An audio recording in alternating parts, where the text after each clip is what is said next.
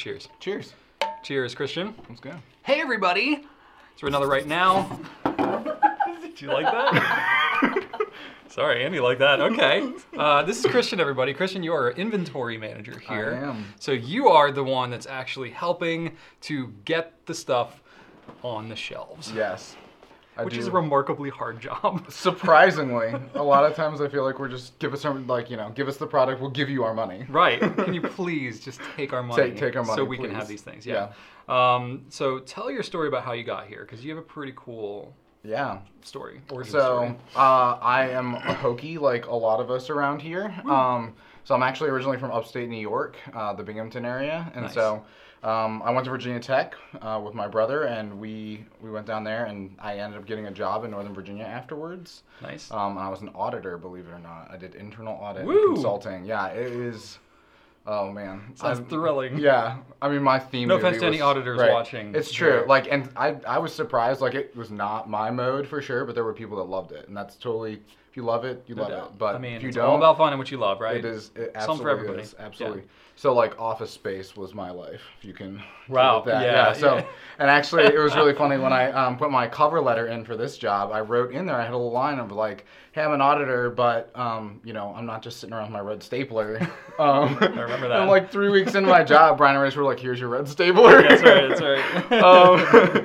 But I actually was in a Bible study with Brian and Rachel's sister and brother-in-law, and Yep. so that's how I. Because Rachel's from Northern Virginia. Right. Her family's still up there. Mhm. We So- go up there a lot. Yeah, so the church we were in a Bible study with Rachel's sister and brother, and then we were in. Her parents were actually in it too. That's right. So for like a year, I was searching for a new job, and I was like, I knew I wanted to do something small business and inventory, and they kept being like, well, my brother and sister, they have a company down in Richmond, they sell fountain pens. I'm like, yeah, but I want a job that like lasts more than a year, Right. Because that just I want a sounds company like that's like going to be around, Right. you know? That's gonna like not tank a minute that we get there.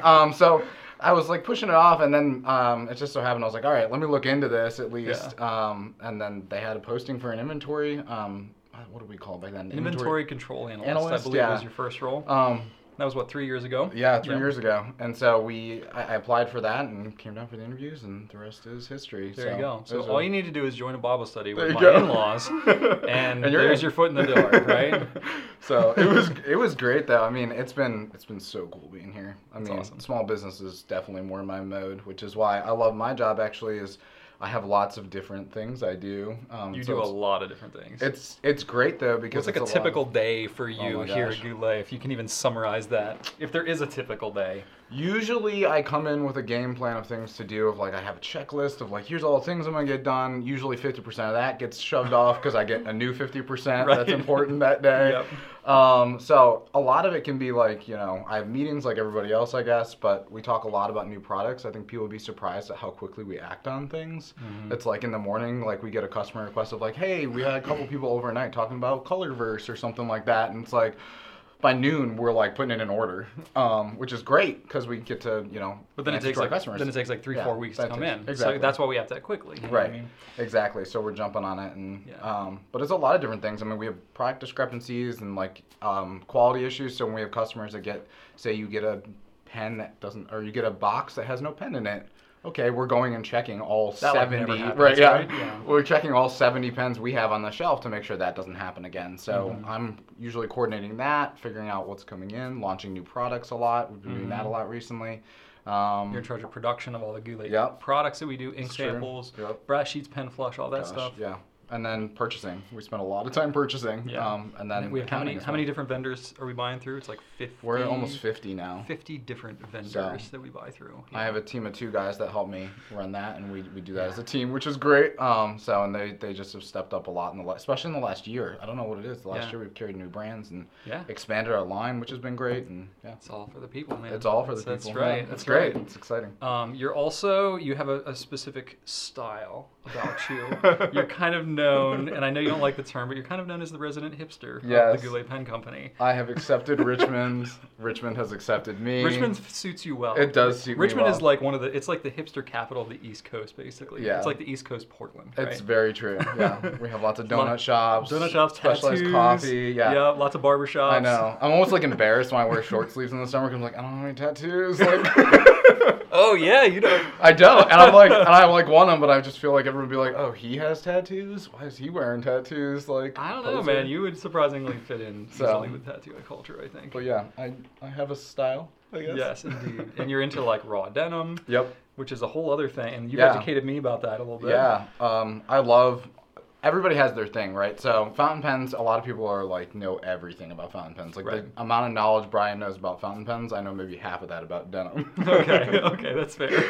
Because you know a lot. To be fair, you haven't been working full time with It's raw true. denim for 9 years. That is yeah. accurate. So, Yeah. but yeah, typically, a couple years ago, I started like buying a lot of American-made stuff, which I thought was cool because typically I grew up in a family like a lot of people, I'm sure, where quality mattered a lot, and so I'm trying to buy products that last. So I kept ripping through shirts in like a year, and I kept getting really sick of that. So I started It's too looking shredded, for things. man. Right, You're just like too. I was in the gym, yeah, Ripping right, just through getting shit. swole.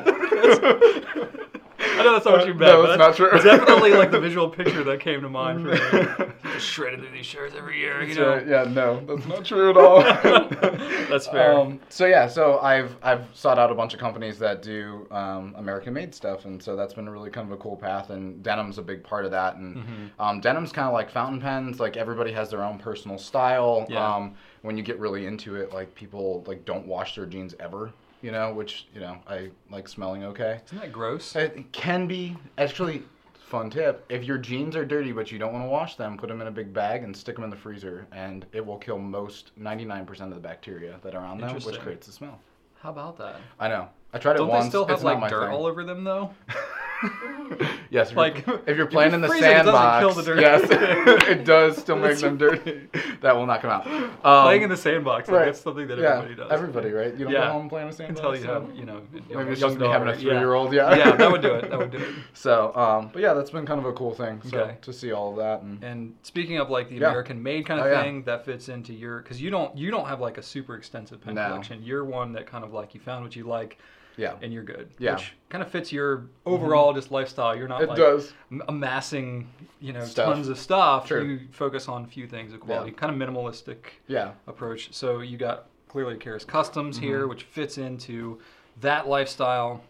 And I remember you got this like early on, like as soon as Yeah. we picked up the brand, which was not Mm-hmm. that long after you got here, you were like, "Yep, I want the copper one," and I'm good. Yeah, pretty much. Pretty much, right? Is Yeah. this the only pen you own? No, I have a couple others. I have a bunch of Lamis, which are great. Like a lot of my other pens are like workhorses. I have preppies and stuff like that. So Sure. this is probably the more expensive pen that I own. But yeah, like Brian said, I love it because it's copper, which is really cool. I think I've owned this pen for 2 years now. We've had Yeah, Karis. yeah. It's almost like A if little over not 2 years, yeah. And so I've been able to like just with a simple polishing cloth, it's amazing. Like this is fairly dark for it, but it can get back to original, Yeah. which is really cool. And I can then- tell the grip was nice and patina. yeah, there the for grip you. is like that was like month 1. I could never get it back to. Is that the like rest pretty of the outside. permanently patina like Yeah, that? Okay. I've spent some time polishing them before, and Nice. it just has never come back. But Nice. it's okay. But I like it because it's personal. I mean, I'm not super careful with my fountain pens, so like this thing gets banged around a lot, and Heck yeah, man. but I love it. It's great. Yeah, And for then sure. You have the other And model. I have the Karis Customs ink, and I actually have a titanium nib on this one. And I feel a little bad because I've had this in right now for like 4 different videos and have just never gotten around to talking Yeah, about it. yeah. So I was like, okay, today I have to talk about this Yeah. one. So I have an ink and I have a Fountain K. The Fountain K is the one that I threw across the parking lot for the video. So that one's a little dinged up. But this is my ink. It's the aluminum one. It's considerably lighter than Yeah. the copper. Oh, Like, yeah, I was big time. surprised how much just the type of metal Yeah. makes a difference in the weight, which Yeah. as I've learned more about pens and pen construction, Mm-hmm. like the type, if there's certain metals, like a vanishing point, for example, it has metal, underneath Right. that pen. Like depending on what type of metal that it's made of, affects the weight quite a bit. Yeah. Like brass is pretty heavy. Yeah, very. Much heavier than aluminum, so Yeah. it makes a big difference. I think it's heavier than copper too. I think brass is the heaviest we have. I can't remember. They're, like, But they're close, pretty though. close. They're They're pretty close, close. I 'cause can't they're both remember. I'll have to fairly look at the heavy. product specs on Yeah. those. But yeah, I just wanted to sign a couple of notes because Yeah. Andy was like, "You should sign some notes." So we're gonna do that. And I have Diamine Golden Sands, which is a shimmering ink inked up in this nice. thing, which looks really cool. And I got the titanium nib on it, so That's nice. So I thought I could do that. What do you have your pen inked up with? Mine is, I just inked it up this morning with Diamine Oxford Blue. Okay. That's a good one. I'm pretty no nonsense in my ink, which is probably, I probably should expand my palette a bit. Yeah, typically I go blue. Like one of my favorites is Liberty's Elysium, like most everyone else, I guess. Yeah. But I love the backstory of that one. And I mean, American Made as American well. Made, That kind of fits in. Yeah, I typically like a lot of the Needler stuff because there's always a cool story to go with it. Yeah. Which is great. So, yeah. But the Oxford Blue suits me well. And what nib do you have on that pen? This is the one that came with it, so it's fine, I believe. Okay. Do you have like a nib preference? I typically stay between fine and extra fine because I don't have great handwriting, so if you get broad, it just looks like a lot of bad handwriting. See, I'm the total opposite. The broader I go, the better my handwriting Really? looks. When it's fine, then my hand gets all like shaky and it looks like a little chicken scratchy. You know, so I hear more that fine nibs actually help people's handwriting look better. But Really? I'm the complete opposite. For some reason, I'm just a weirdo, I guess. Go figure. Yeah, well, that and paper too. I use a lot of. I mean, we have good paper around here, but I end up using a lot of paper that's probably not like it's not your Tomoe River top end paper either. So yeah, a lot of our like packing invoices and things that we get from other vendors are not printed on Tomoe. Exactly. Right. Yeah. And I'm usually using like reject notebooks that have been like bottom shelved or like that's usually or like samples we've tried that aren't good enough to carry. Good enough to carry. You're like, well, that's cool. Can I have that? Right. Sure. Take this garbage. Right. Exactly. Exactly. That happens a lot. But very cool. Yeah. But awesome. Yeah, so it's good. Well, thanks, man. Thanks for coming on, everybody. This is Christian. So if you have pretty much any problems that come back, they'll all channel through Christian at some point. We love the feedback. But now you get to meet another very important member of our team. Thanks so much for watching, and right on.